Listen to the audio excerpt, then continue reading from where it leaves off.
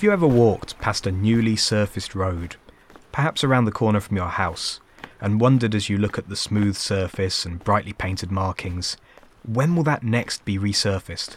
Other small roads in the area are uneven, cracked and filled with potholes.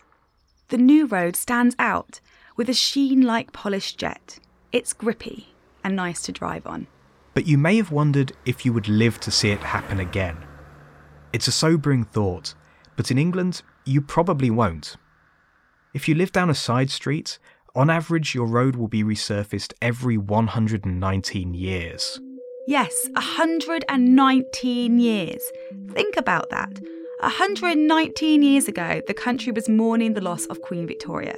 Your side road is probably what's known as an unclassified road. The others are non-principal roads, which distribute traffic between urban and regional locations. Resurfaced every 55 years in England. You might see this happen again if you eat well and exercise. And principal roads, which are known in the UK as motorways or A roads. These are basically freeways for our international listeners. Every 33 years, you'll probably get to drive on fresh black stuff more than once. This is not just a maudlin exploration of mortality. For an asset as long-term and as vast as a road network, it is sometimes easy to forget that it is not permanent.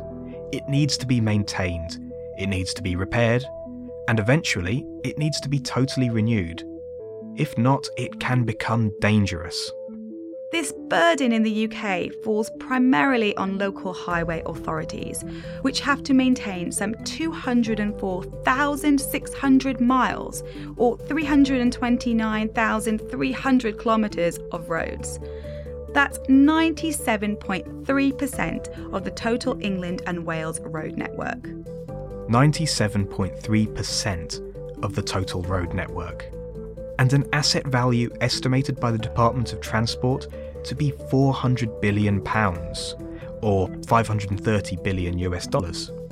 This excludes something called the Strategic Road Network, which is managed centrally by Highways England and mainly covers arterial motorways between major cities. But 70% of all asphalt laid in this country goes to this far larger, so-called local network. So, as we now move to the part of the episode where we scare you with numbers, it is this local network that we will focus on.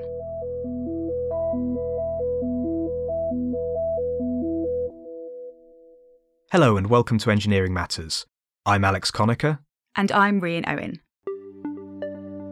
In this episode, we have partnered with Shell to learn about a new trial project that could revolutionise the durability of the UK's deteriorating roads, where maintenance budgets comprise a smaller bite of a smaller slice of a smaller cake of government spending. Local authorities struggle to make up for central funding shortfalls, and as the maintenance backlog piles up, it becomes clear that reactive maintenance costs much, much more than preventative. Contractors and suppliers are being asked to do more with less. But if we are struggling to resurface roads more frequently, we are left with one option. We need to extend the life of our roads, improve their lifespan so we don't need to resurface them so frequently. And early in the new year, a trial on the A43 hopes to demonstrate improvements to existing materials that could do exactly that. But first, the numbers.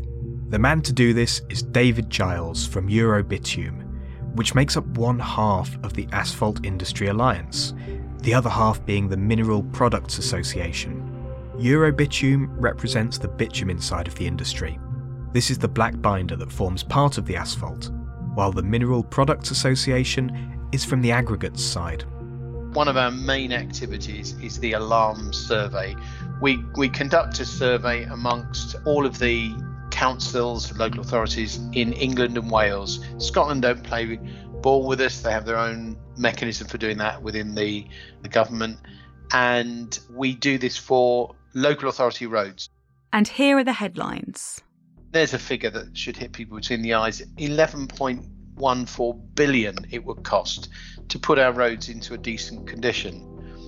Now, what that means is that Every journey in the UK starts and ends on a local authority road.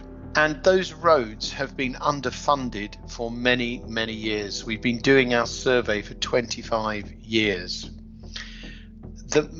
What it means by being underfunded is that if you had a house, you would plan to paint the windows once every 3 years and repair the roof every 10 years and make sure the gutters are cleared every winter. And in exactly the same way, that analogy extends to the roads. In order to prevent potholes from occurring, one pothole is now filled every 21 seconds in a reactive intervention. But you have engineering solutions, maintenance methods, which can keep the road from deteriorating. You can basically take the very top layer off and replace it, or you can spray that top layer and waterproof it using what's called a spray and chip or a surface dressing method, and so on. Now, if we had enough money to properly maintain our roads, we wouldn't be spending or needing that £11 billion. That backlog has built up because the highways engineers for many, many years have had a significant shortfall in the amount of money they get to maintain their roads. The average highways maintenance budget dropped by 16% in the last year alone, down to £3.5 billion. So therefore, the symptom of the disease of not enough money is potholes. Potholes are not the cause of problems with the road surface. They are the symptom of a disease, and the disease is not properly maintaining the road. You then get that compounded by the fact that the utilities come along, dig up the road and don't properly repair it. And given that there are 1.8 million utility openings, holes in the road every year, you can understand that if you don't have the money to properly repair them because they're not done properly, that causes problems. Sometimes there is an emergency injection of funding, as in 2019, when investment jumped up to £4.1 billion from £3.5 billion the previous year. However, very quickly in 2020 that dropped. Now, can you imagine what's going to happen to our roads when the dialogue between the Chancellor and the organisation that dishes out the money to local authorities goes, well, we need more money for education, we need more money for hospitals and so on. Roads always come very low down on the priority list, and it's only when we get to a very bad state of repair that the government then suddenly chucks in a load more money, as happened in 2019. But all you can do when you get that extra money is try to extend the life of some of the roads. You're not going to fix the problem. There is a chronic shortfall of about £1 billion per year that has led to the £11.14 billion backlog. Now, what's important is that money's actually going not just in these highways budgets to the road surface. It's also going to bridges, and it's going to footways, and it's going to signage and lighting. So we don't actually get, when that 16% reduces, that cut comes right across the board. And after the Italy incident, the dreadful incident where the bridge collapsed. The Morandi Bridge outside Genoa in northwest Italy was the road viaduct that collapsed on the 14th of August 2018, resulting in the deaths of 43 people. You can hear more about that in episode 55, Saving Structures with Satellites. The government wanted local authorities to put a lot of attention into bridges. And what happened was the road surface suffered. So the maintenance budgets went down even further. Wherever you are, there's a significant shortfall in what the engineers say. And these are not people who are inventing high figures in order to try and get bigger budgets. They actually have a statutory duty under the Highways Act to maintain the roads properly. And so therefore their reporting mechanism is part of that statutory duty.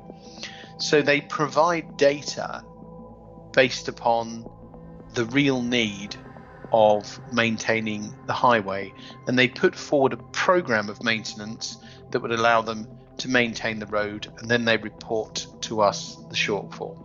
And this shortfall is hammering the budgets of local authorities. The funding streams, you get some money coming now from local authorities, so it's not just central government.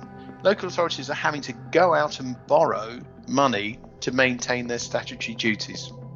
So in order to ensure that the roads are safe, or as safe as can be within the amount of money available, local authorities are borrowing money, and they're using money from their own revenue streams as well as from central government. And an increasing trend is that we see less money coming from central government and more from borrowing and their own coffers.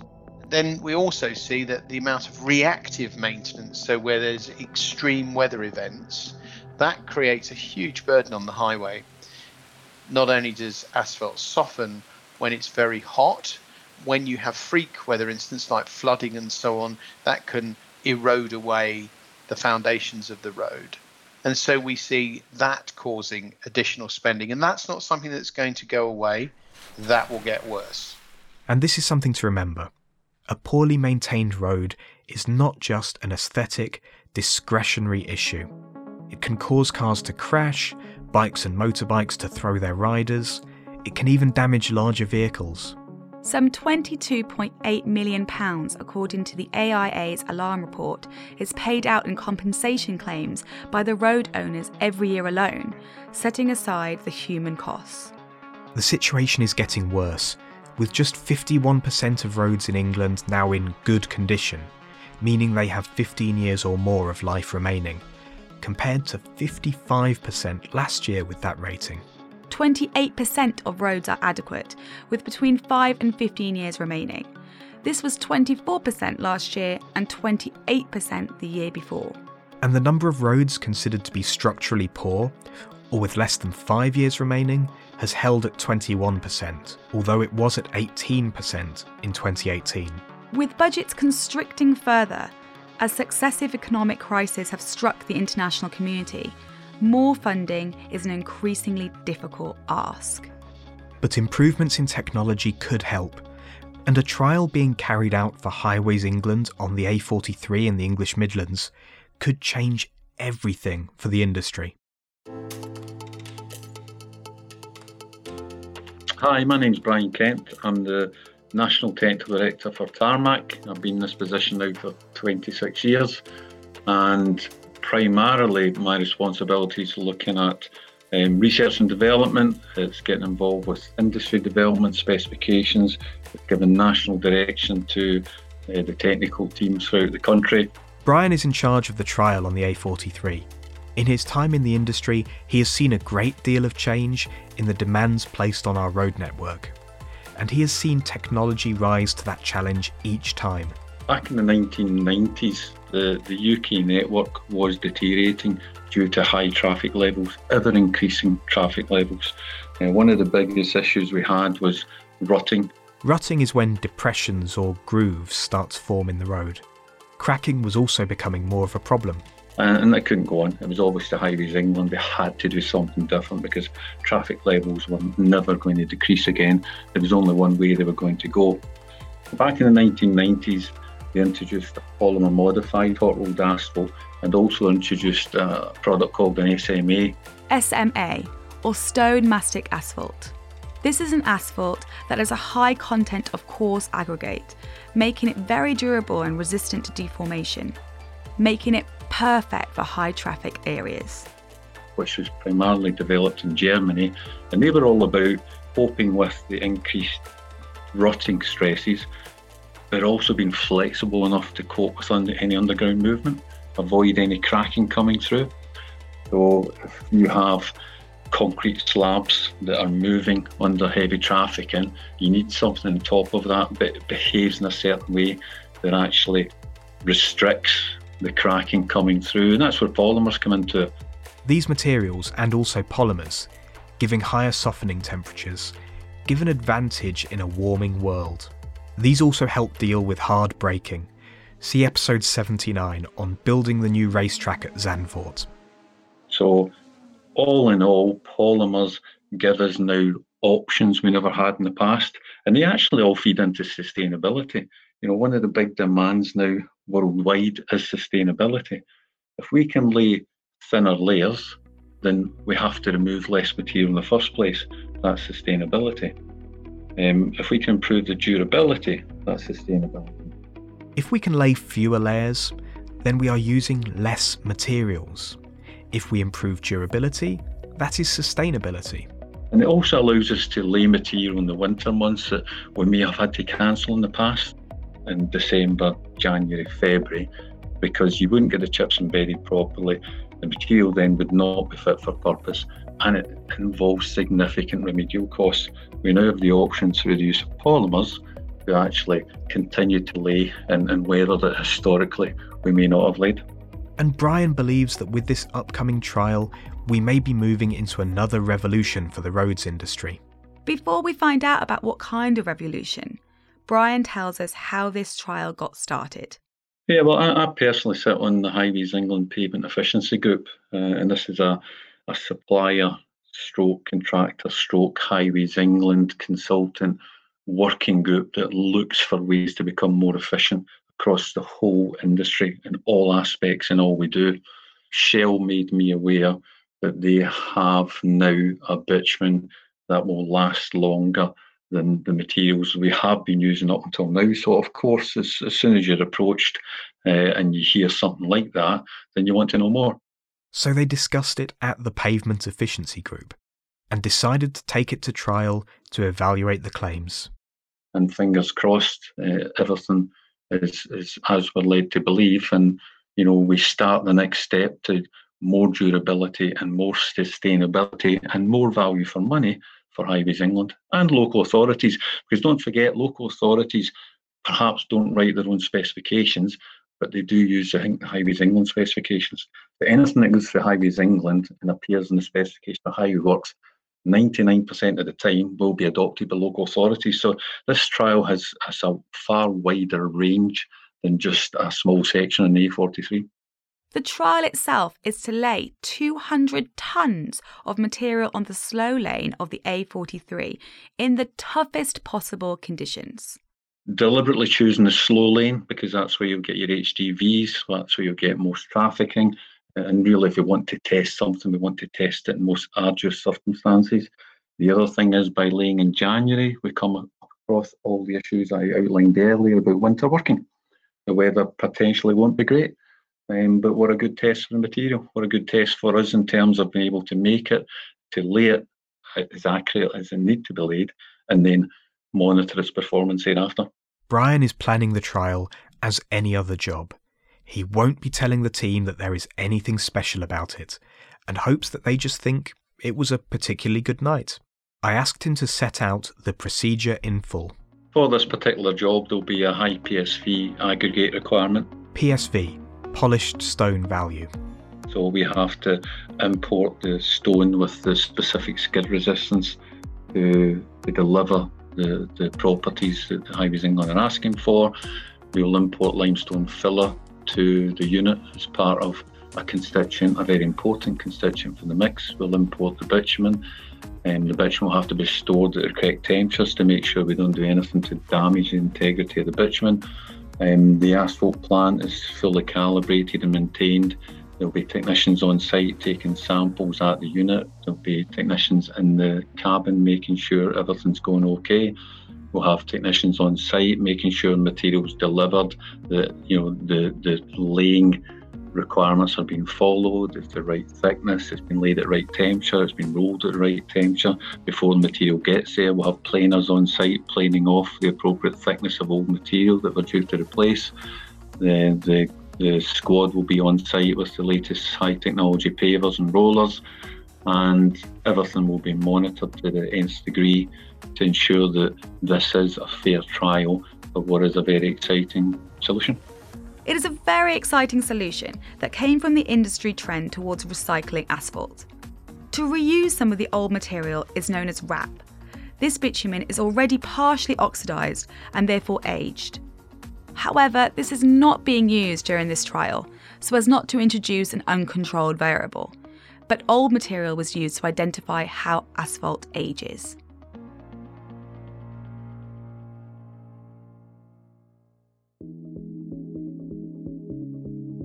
One of the big focuses that we've had over the last 2 or 3 years has been on the circular economy. And one of the key principles of the circular economy is that materials are built to last and that they stay in service for as long as possible. This is Richard Taylor, Global Technology Development Manager for Shell Bitumen, who you might remember from episode 79, Rebuilding Zandvoort's Rollercoaster Racetrack, and episode 65, Every Little Helps. And so if you consider an asphalt pavement, there's an awful lot of energy at the beginning in the construction of the road, in the drying of aggregates, in moving the material to the road. And then there's some activity at the end when a road reaches the end of its life where it comes back for recycling. Asphalt has a good story because it's heavily recycled material, one of the most recycled in the world. However, there's always been a focus on performance and longevity, but when you actually look at the end-to-end greenhouse gases associated with road construction, it's clear that the longer a material can stay in service, the better. And so we started to look at, first of all, recycled material to understand how that recycled material has aged and what are the difference between the old material at the roads at the end of a life of a road and the difference between the starting material. The properties of the fresh materials are well known, but to get samples of used material, Shell has to go and ask owners and contractors for bits of road. Some of these materials are 15 years old, some of them 20 years old. And so basically when a road was coming up to the end of its life for resurfacing, we were taking big samples of material, sending them back to our research and development lab in India and having a really deep chemical look at the difference between the two. And then the next part of the story, the next phase in the story, is that we then started to look at how can we slow down this process. Slow down the process of ageing. At the very, very surface, there's some ultraviolet aging, but that only penetrates just a few microns of the surface. But most of the aging of a pavement is because the road is taking up oxygen over its life, in the same way as a metal takes in oxygen and rusts. During the service life of a pavement, it spends a lot of time wet. There are air voids within an asphalt pavement, so the asphalt material has access to air. And what happens as a road takes on more oxygen is that there's solid particles in the road, which we call asphaltenes. The solid particles within the road, they get bigger, and that leads to an increase in viscosity and eventually to an embrittlement of the pavement. And then we lose some of the cohesion, we lose some of the properties of the material, and eventually the road will come to the end of its life. So what they are trying to do, simply, is to prevent the oxygen from reaching these asphaltenes. And they are calling this Carafalt Age Safe. But all of this is where you come to after everything else in the process has been tightened up. It is the next step. So from start to finish, what makes for a durable road? I would say the first thing is to really observe the well-established practices for mixed design and installing a road. So there's so much of the problem can be solved by higher binder contents within the pavement, with better compaction, with observing much tighter construction practices. Most of the road construction here in the UK, or a lot of the road construction here in the UK, tends to be carried out at night under artificial lights. The weather conditions are not always perfect in the UK. There are some realities that are faced by the road construction industry which don't help in terms of longevity of a pavement. But first, really nail that best practice. After that, you can start to look at solutions like polymer modification, which already will actually resist some of the effects caused by the aging. And so if we look at the main state of the art for prolonging the life of a road, we'll put polymers into the bitumen. They will reduce the rate at which the road ruts. They will also reduce the rate at which the road starts to crack. And so polymers are the kind of state of the art. So we very much wanted to look beyond what is possible with polymer modification. So we started to work on a chemical solution which actually would stop the oxygen from actually getting to the asphaltenes, or would either prevent it or would actually slow it down, the rate at which that oxygen would be taken up. This is the Age Safe, and although this is the first trial, Richard has been busily working on this in the background with the help of a respected research institute in the field, the US Western Research Institute. We filed a patent in the summer this year, which is going through the system, and the A43 trial will be based on that patented additive formulation. So we're going to trial a number of materials on the trial on the A43. We already have a mass of lab data, and we also have the data from a big collaboration project that we did with the US Western Research Institute, who are kind of bitumen chemistry experts globally. So we have a very, very good body of evidence to suggest that this works in a laboratory setting. The A43 trial will be the first time where we've looked at these additive packages inside of the bitumen in real life, although there will be follow-up trials in locations around the world. As for the material itself, Richard expects it to be easier to handle.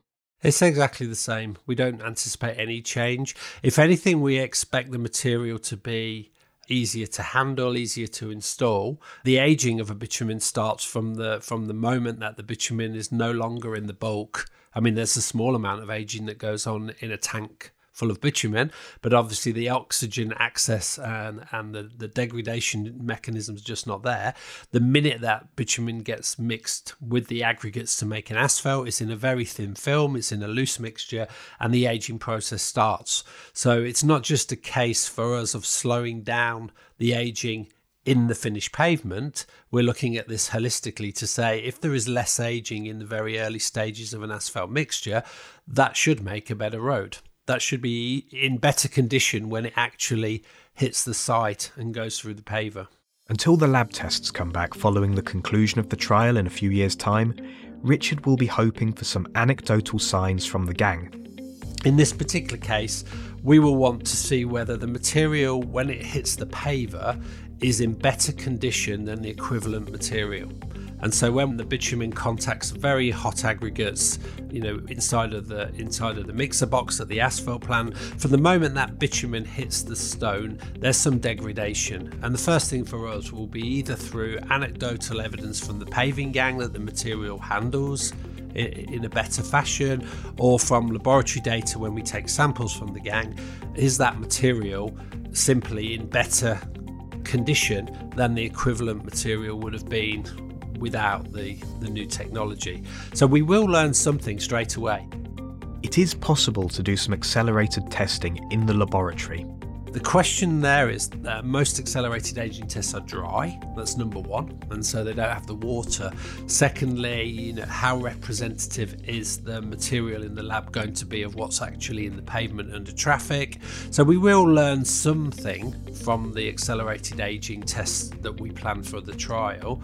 However, I don't think that they're going to be that much more valuable, other than it's been through the actual mixing and laying process, than the laboratory data that we already have. So another thing that people overlook is that the age of the road starts from when you have a square metre in the ground. And so if you start off with a better square metre, then it should follow that material lasts longer. The second part of the story is if that material ages more slowly than a conventional material when it is in situ, then we will have actually completed the two parts of the picture that we're focusing on.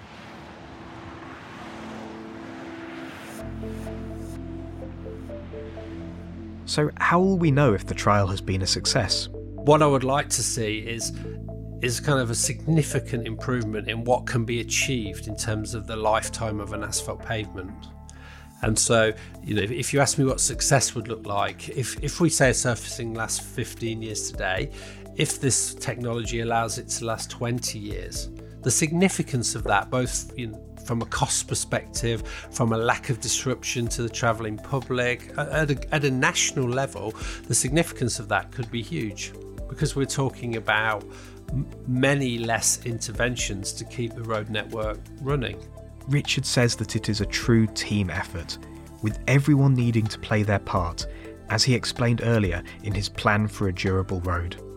And so that's really what we're trying to achieve here is a step change in pavement life, alongside companies like Tarmac, who will also be tightening up everything that they do to play their part in the longevity story. You can't change everything with a binder. And those scary numbers at the start of the podcast, those hundreds of thousands of kilometres of asphalt, each metre of which is deteriorating, getting a little worse each year. Imagine the multiplier effect of any increase to asphalt longevity.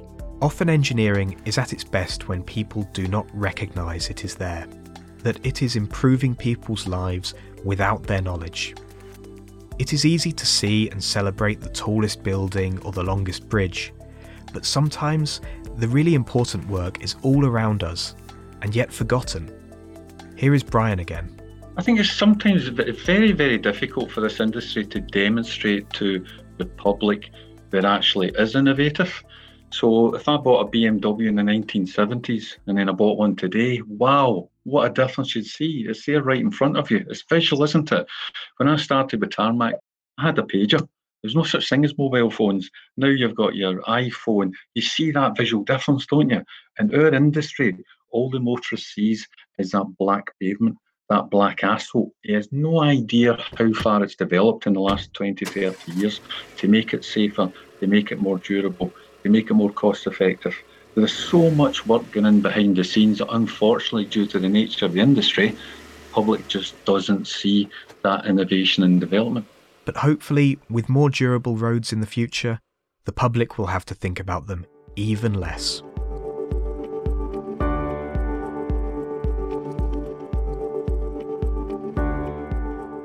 Engineering Matters is a production of Reby Media. Our producers are Alex Conacher, Bernadette Ballantyne, Rhian Owen, Ross McPherson and Tim Sheehan. This episode was written and hosted by me, Alex Conacher.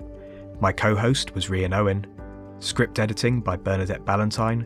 Sound engineering by Ross McPherson. Series supervision by John Young. And our own road to success is Rory Harris. Special thanks to Shell Bitumen, Tarmac and the Asphalt Industry Alliance. Thank you for listening. You can find us on all podcast apps, on our website engineeringmatters.reby.media, on Twitter and LinkedIn.